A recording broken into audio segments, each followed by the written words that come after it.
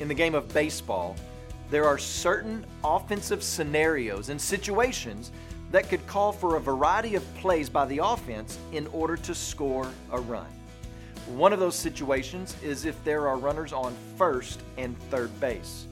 One possible play is to have the runner on first base get picked off and get caught in a rundown. On the surface, it doesn't seem very smart.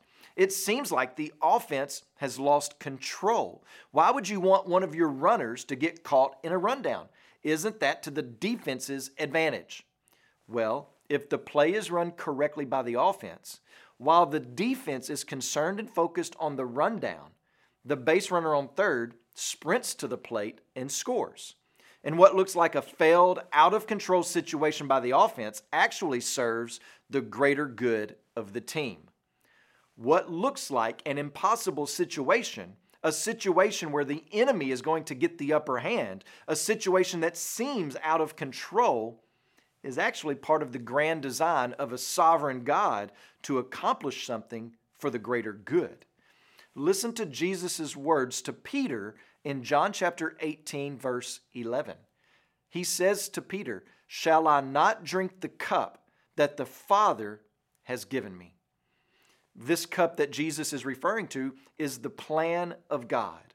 The cup represents the plan of redemption. It represents the means in which Jesus will provide eternal life for all who believe. But it also represents the wrath of God. Frequently in the Old Testament, God speaks of the cup of His wrath being poured out. So we see the nature of this cup. It represents God's will of pouring out His wrath against the believer's sin, but that this wrath falls on Jesus. Jesus' purpose is to drink the cup of God's wrath so that the believer can receive the cup of God's warmth and welcome. So when we see Judas's betrayal and the soldiers' weaponry in light of verse 11, we see that Jesus is not a victim of man's superior plans, but is a servant to God's plan of redemption. He is in control, and He's still in control today.